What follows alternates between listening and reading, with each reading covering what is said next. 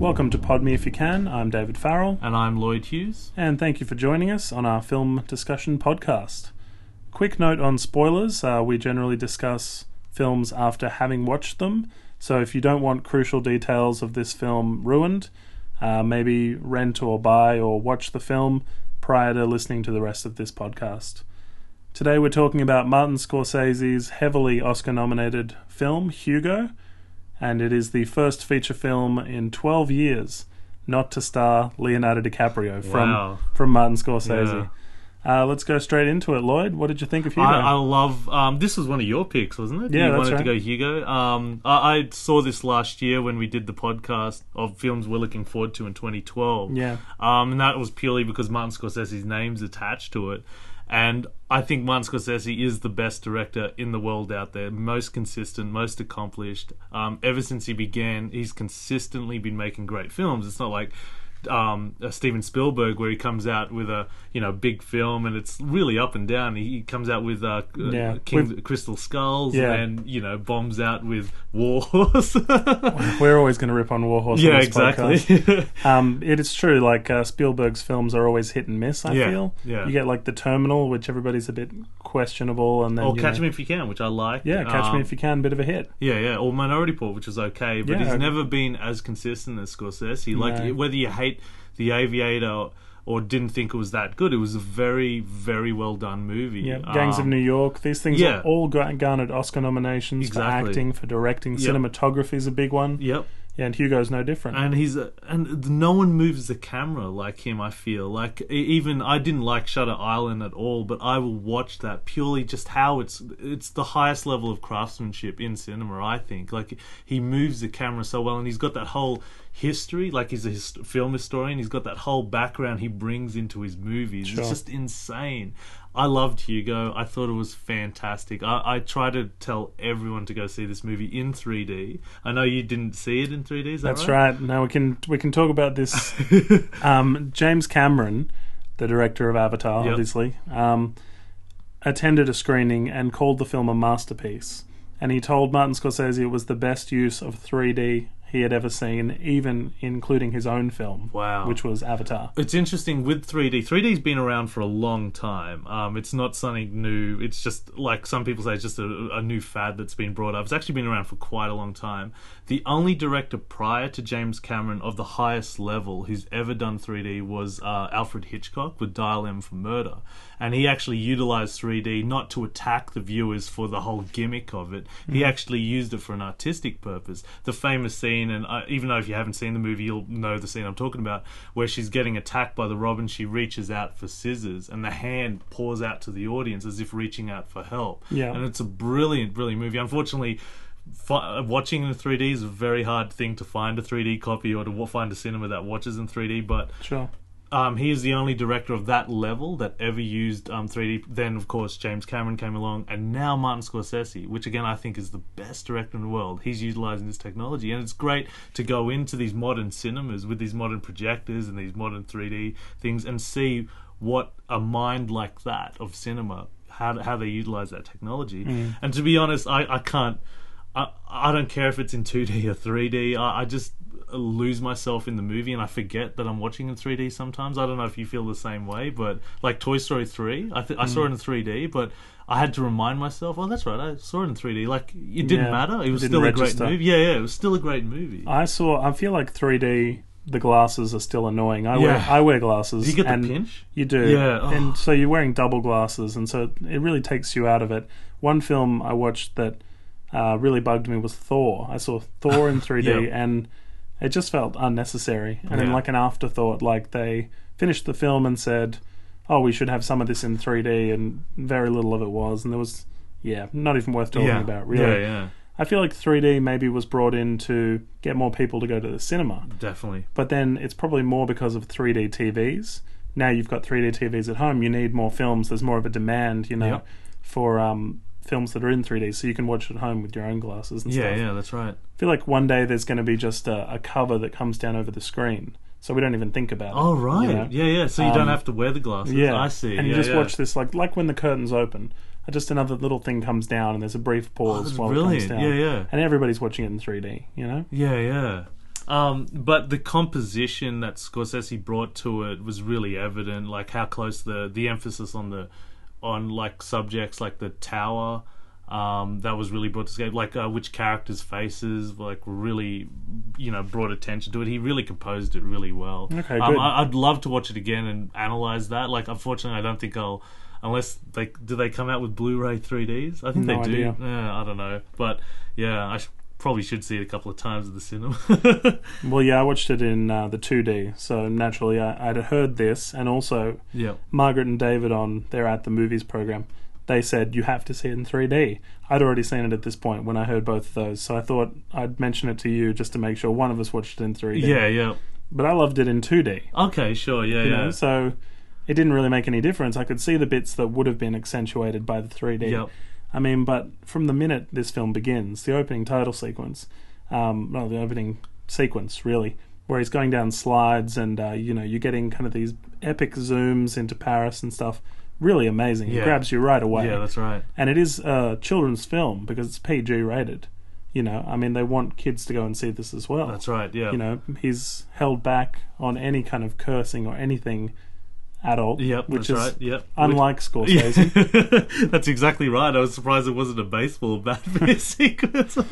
It did have those dark little themes, like the particularly Sacha Baron Cohen's character, and he's locking away those kids. That was a bit frightening. It was like, whoa. Yeah. And the parentless, the orphan, and taken away. And then I thought it was a bit weak, that scene where Jude Law, he's hearing a noise, he opens it in the museum, there's like a flashback and the fire comes and he flinches. I'm like, is that a Scorsese directed scene? Jude Law, it's funny, he was in the film for maybe 2 minutes. Yeah. He was in the trailer, he's in the promotional material, but barely in the film. That's right. Barely registered. Yeah. Which is quite strange, I thought. More about the child, obviously, Yeah. Hugo. I actually thought I would have liked a better title for this film. Yeah. I It feel like sounds a bit weak, doesn't it? it does. Hugo. And when you look it up on IMDb, there were 2 films called Hugo in Like 2011. seriously, if it didn't have Martin Scorsese's Hugo, I probably would have ignored it. You know? Yeah. Yeah, I can't think of a better title right now off the top of my head, but probably something to do with The Automaton. the mystery of the automaton or something. I found it was more of, like, I didn't realize it till halfway. It was actually more of a movie about Millet, the George Méliès. yeah, the French director, than it was about Yeah. Hugo. Like, I felt like at the end, oh yeah, by the way, there's this kid and he gets around.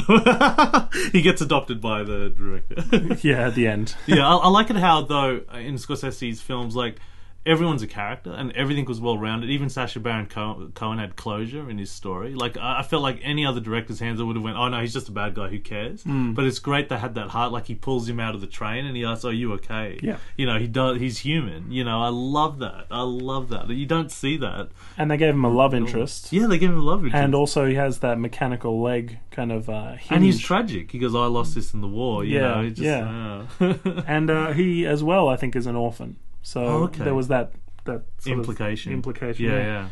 I wanted to say the budget of this film, though, very high. Oh, yes. 170 million was over budget, and clearly a lot. I'm guessing they must have... I guess they built the entire train station. Yeah, you would have to. There was every angle covered of it, wasn't it? I mean, it was a very unique train station, too. You got the hanging kind of clocks and stuff that Hugo's up in the whole, tower of everything. I love that. How old is Scorsese? He's like in his late 60s now, I'm assuming. It's just great. It's just great to have Hollywood throw millions and millions of dollars at a director, of that age. Before, like John Ford, he hit a certain age and, oh yeah, you're over the hill. Don't bother about making those movies, making movies anymore. It all should be to the young generation. Scorsese was born in 1942. So, yeah, there you go. I can't do my maths, but that's, he's getting on. 70, yeah. Oh, 70, oh wow. It's just This great. year. They'll give $170 million to a 7-year-old, and it's a risky subject matter, but it's great. The studio respects him that much. And this guy, everything he makes is art, it's great. Yeah, I mean, he's had so many iconic films, Yeah. iconic moments that you kind of have to trust him at a certain Of the point. last 4 decades, each of his films is in at least the top 5. The 70s Taxi Driver, 80s Raging Bull, 90s Goodfellas, and the last millennium, arguably, it's The Departed because it won so many awards. It did. Or it's The Aviator, And with this decade, it's most likely Hugo, because I loved it. It was fantastic. Well, I do want to tell you at the end of this podcast what he's doing next. Oh, I'm so excited. Because it is a return to Leonardo DiCaprio as his leading man, which I think looks really interesting.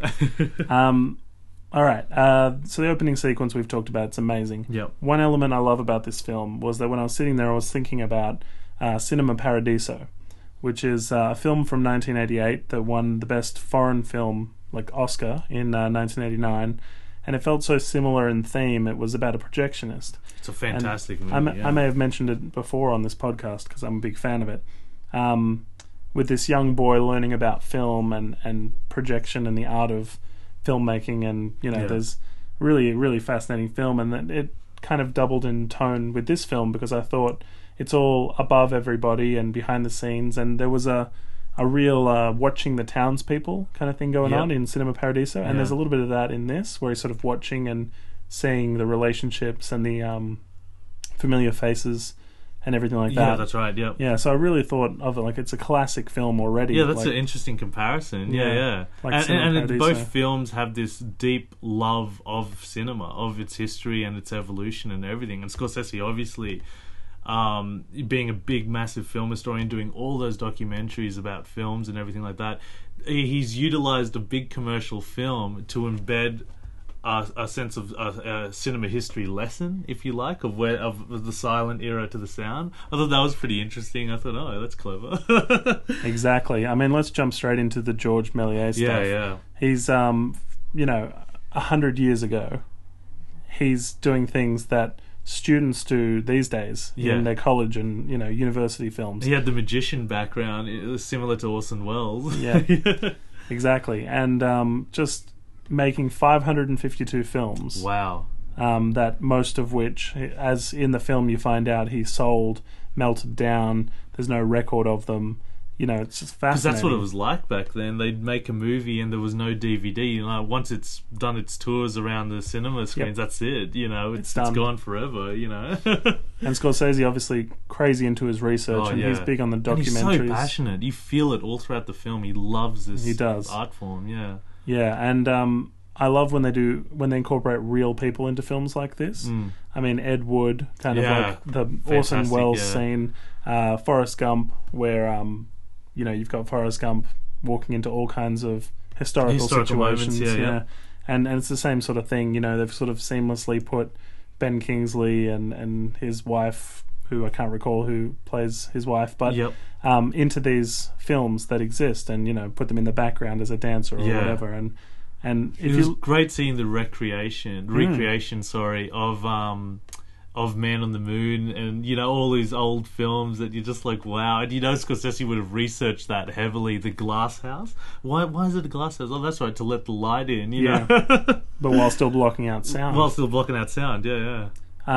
Film preservation.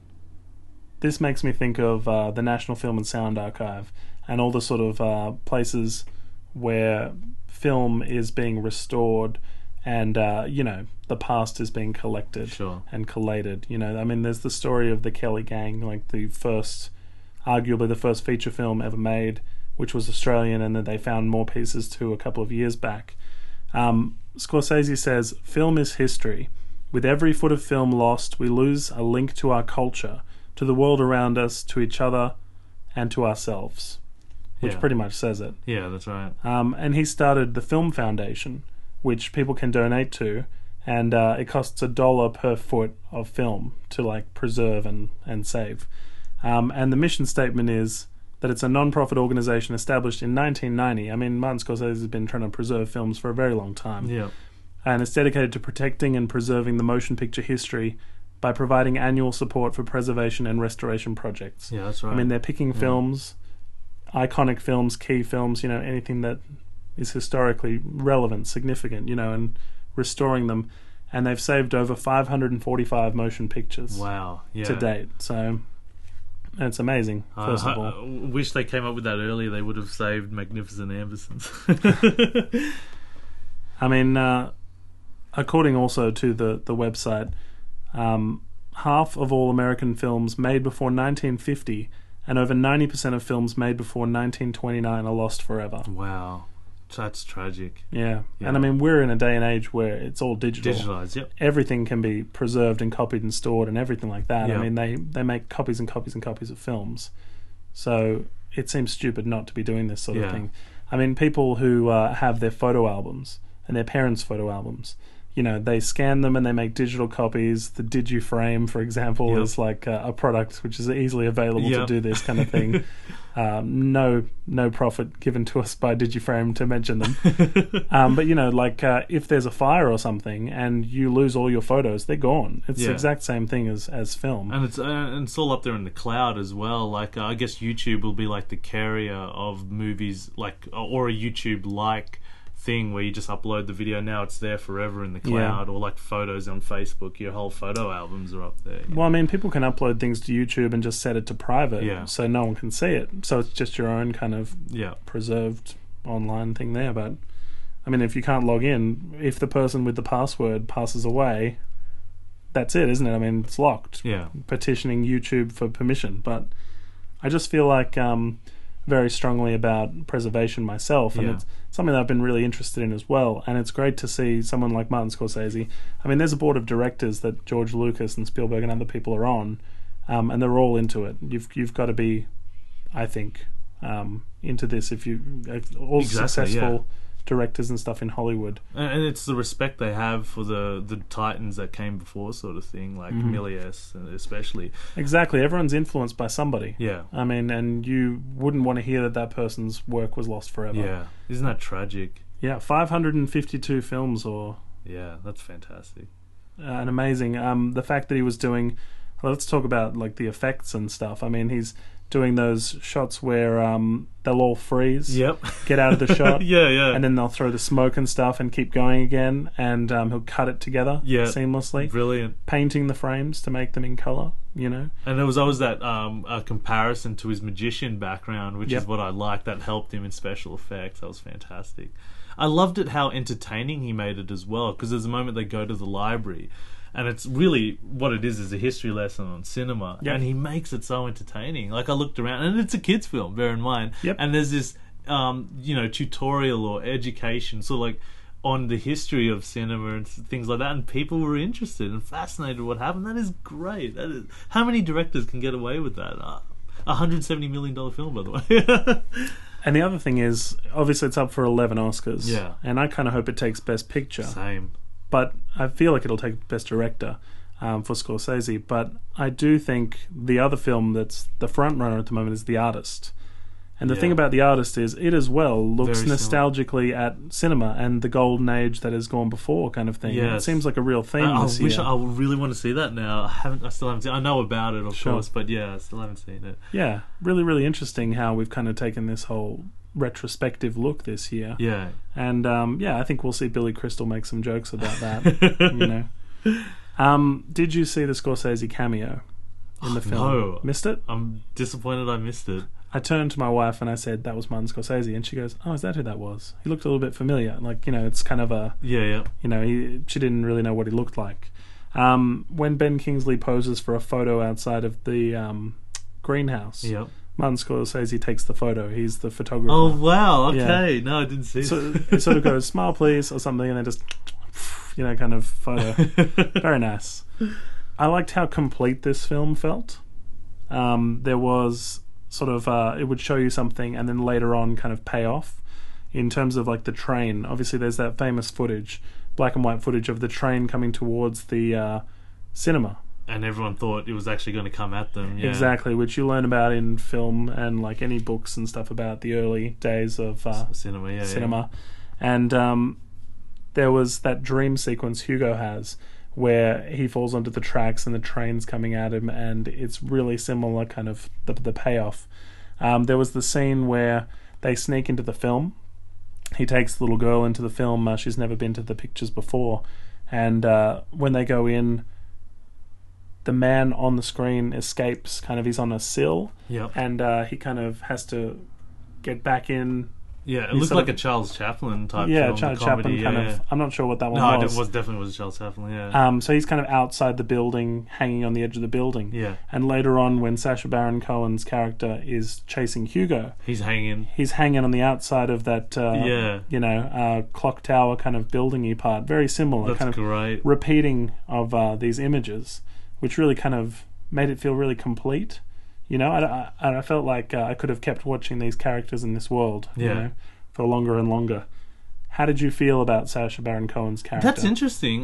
Where he's like the actual actor himself, like He's obviously famous for Borat and Bruno and not so much Ali these G, I dramatic guess, yeah. roles, more comedy. Yeah, but he's a pretty good, serious actor. I guess it's interesting why Scorsese chose him. I thought, you know, with the director of that caliber, he'd have any pick of the, you know, barrel sort of thing. Sure. And he's chose Sacha Baron Cohen. Yeah, he's pretty good. As the station inspector, as a and I station thought inspector. he very competently showed us the love story between Lisette, who was played by Emily Mortimer. There was very kind of clear longing and awkwardness, and he tried very hard, and I think he succeeded. It was very believable and very good. And as he's a one bit of the, threatening as well. Yeah. indeed, yeah, Yeah. very interesting. I think all the characters did that, though. They were all really well-rounded, well-shaped, just all seemed to want to be there and want to do the parts. Traits of a very high caliber director and a writer, obviously. I think Yeah. Logan wrote the screenplay, John Logan, and he's renowned for, you know, I think The Departed and so forth, and he helped out with Gangs of New York. Yeah. Mhm.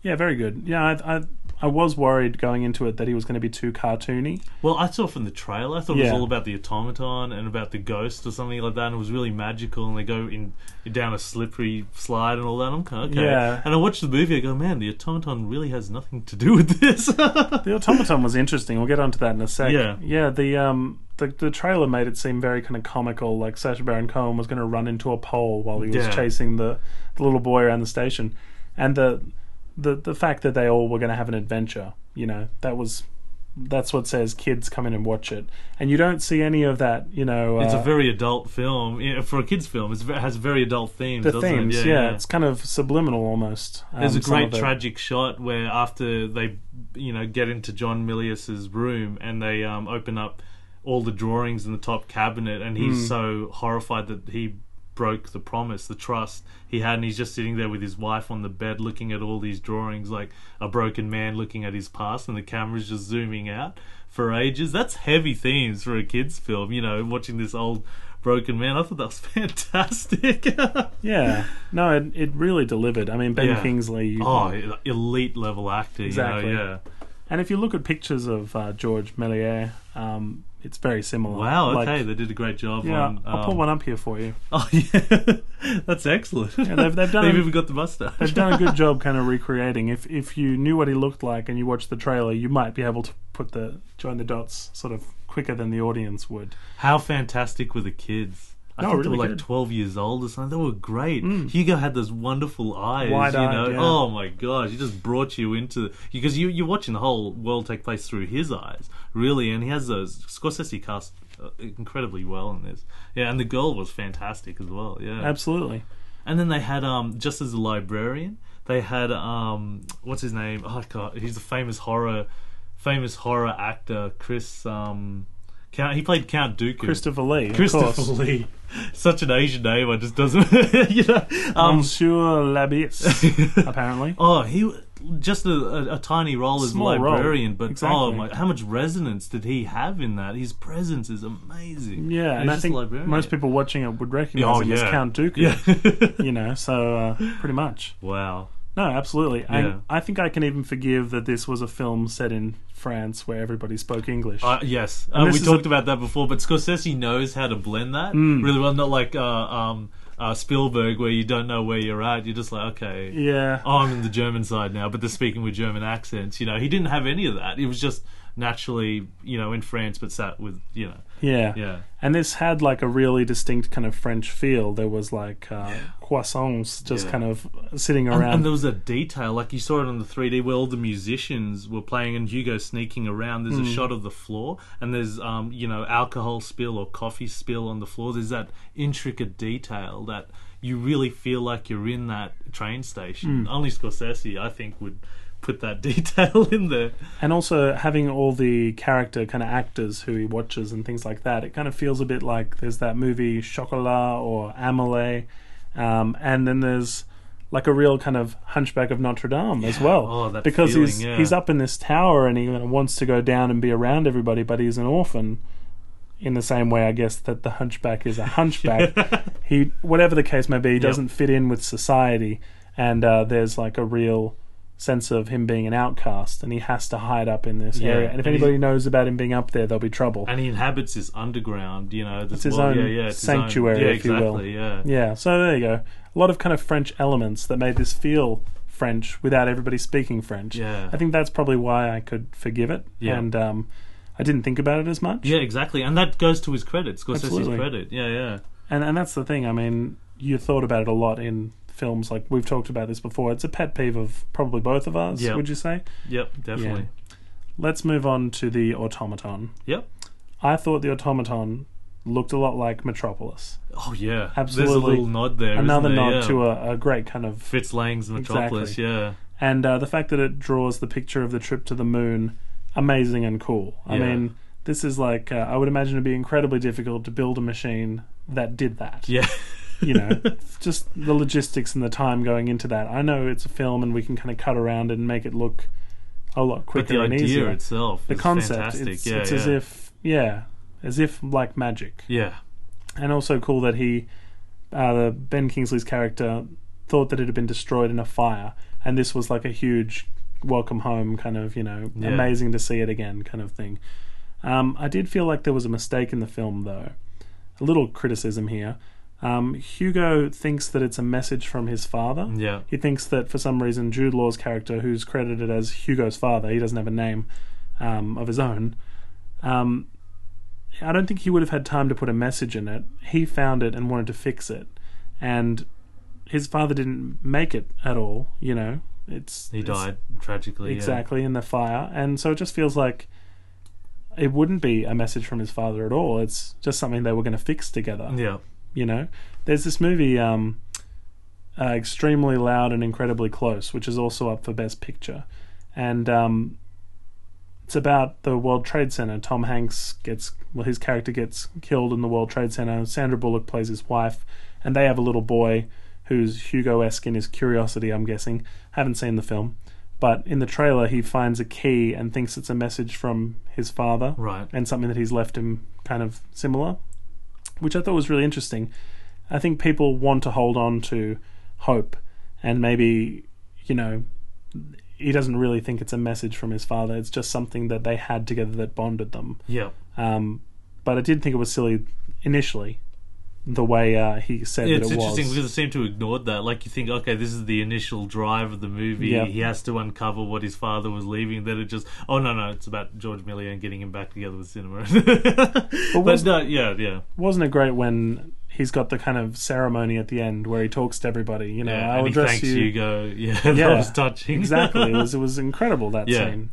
Because he lost the faith. And the war happened, and I always sort of thought, why don't you just stop or make films about war, or like, he just kind of, nobody wanted to see this. But I remember when September 11, for example, happened, people needed films that could make them laugh and things that, there was escapism. And there were heavily, 24 and all those, heavily promoted films about security, shows about security. They're invincible, like America Can Never Be Beat sort of thing. All those films came out. And I just thought, why didn't he change the kinds of films he was making when World War I began? And he obviously had to sell some films in order to get money, but I sort of thought that happened over time. It was sort of a strange kind of, I mean, I guess you had to be there, and I'm sure that times were tougher. It's like his heart was broken and stuff like that. Yeah, it was interesting. Well explained enough for children, but I mean, I'm guessing. Wasn't it another heavy theme though when the uncle died of alcoholism, drank himself? That was to a death? bit full on. And there's that long shot of him just dead in the snow. I'm like, Oh, that is really sad. But it's a huge point in the film Yeah. because he's been gone a while. Somebody's been winding the clocks and Yeah. running things up there. And the train station inspectors discovered, wow, okay, yeah. Yeah, exactly. It's a big turning point in the film. All right, well, Scorsese is best dealing with real people, I think. You know, the Howard Hughes, Aviator, The Departed was also based on a real crook on the top 10 list, I'm pretty sure. Goodfellas, Raging Bull. Yeah. Do you prefer like the classic Scorsese? You know, the Mean Streets, Raging Bull, or are you happy with, like, well, I guess what I'm saying is, do you prefer his De Niro films, or are you more of a Leonardo DiCaprio films? Oh, that's a very good question. I'd have to say the De Niro era, but it was a different, because he's matured in a level. He's had children. He's had, he's growing into an older age. So I got to respect that position. But I'm still young. It's not his interests anymore. Yeah, and I'm still young, and I'm bloodthirsty, and all the rest of it. I love the heavier themes. But I think they're all great. I think any Martin Scorsese film is great. But if I had to pick one, I'd say, the De Niro era. If I'd I'd love to see them do a movie again. One day. One day. I'm sure it'll be like a... Robert De Niro still got it. Exactly. He can still get it. He's got Killer Elite coming Showtime. out. Showtime. Who? Analyze this and that. I'm Rocky sure Rocky Bullwinkle. Meet the parents. Oh, jeez. He's also matured as an actor. I was going to say, there's that scene where the author who wrote the book about George Méliès, I'm sure I'm not pronouncing it correctly every time. That's all right. But he says thank you, for all the films. He's the historian who's been following his career and saying, I'm a big fan of yours and I just want to say thank you, because obviously people thought he was dead, and he's running the little toy shop. It's kind of like Martin Scorsese up there on stage saying thank you to all the great ones of the past. Yeah. Exactly. I'll bet Martin Scorsese would love to say thank you in the same way that the author said thank you, and that felt like a script that he had personally prepared, and just very kind of nice fondness for the past and stuff, and I was really sort of taken with it. It's just such a really nice film for people who appreciate film, I think, and watching all the construction of all those sets, the production design, the big smile on Ben Kingsley's character's face as he's enjoying, because he's every so element. Grumpy at the whole beginning. When he does smile and he's so touched by it, you just feel this big relief, Oh, wow. And it's cool because Hugo kind of lights something that he had in himself that had been sort of closed off for a long time. He sees himself in Hugo. Wasn't that great when he comes in and he shows them the film and the wife is crying watching it? Oh, that was so good. All the black and white films. I did want to ask you if you noticed this. I'd read somewhere that the black and white films obviously were the real films, but somebody in 3D, apparently they were in 3D. I don't think they were. No? I do remember seeing, because I did watch a movie in 3D, and I do remember thinking in my mind, wow, for some reason these silent films aren't in 3D. They appeared flat. Okay. They weren't I rendered wanted to in ask 3D. about that. No, they definitely, I remember, I could be wrong, but I do, from my memory, believe that they were just flat 2D images in watching the 3D film, if that makes sense. It does. I kind of see this as his love letter. Oh, yeah. To film. And what a great love letter. What a great movie. It does feel also like kind of a subliminal nod to the film preservation he's been doing. And it feels like that's what he's going to have going for him long beyond his passing and everything. That's his contribution, Exactly. other than the great films he's made for the last 4 decades. Exactly. But that'll be something that continues, this society in his name, in his honor kind of thing. And this film will be the one that's associated most with that work, I think, which makes it really interesting, really important. I feel unforgettable in a way, and I do recommend people see it. Same. I completely agree with you. Go watch in 3D. Go buy it on DVD. Everything you can. I did tell you I'd mention the next film Scorsese has. With De Niro. It's with DiCaprio. DiCaprio. That's right. Yep, De Niro, DiCaprio. Yeah, it's similar, isn't it? I'd never thought of that before. It's Sinatra. Sinatra. Frank Sinatra. Oh, okay. A biographical movie on him, right? Looks like interesting. The life story of legendary singer and actor Frank Sinatra. I don't care. Anything with Scorsese attached to it as director is going to be great. And that's all that we know. There's no release. There's a screenplay credit. Obviously, Leonardo DiCaprio is attached. That's all we know. And that's probably all we'll need to know. Well, that is it for this episode. Hope you've enjoyed this discussion on Hugo.